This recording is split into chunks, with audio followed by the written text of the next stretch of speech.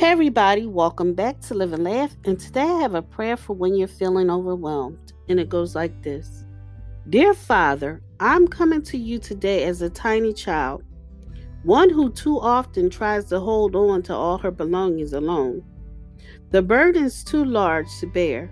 My frail shoulders weaken with the weight, and my heart grows anxious.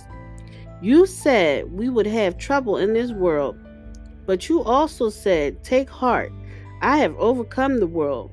Would you help me remember that you're an overcomer while I'm overwhelmed? Would you give me the grace to accept my own limitations and the faith to accept your unlimited power? Would you reveal your incredible love once again that I might soak up its glory? For it is when your love and power and glory saturate my spirit that I am revolutionized from overwhelmed to overjoyed.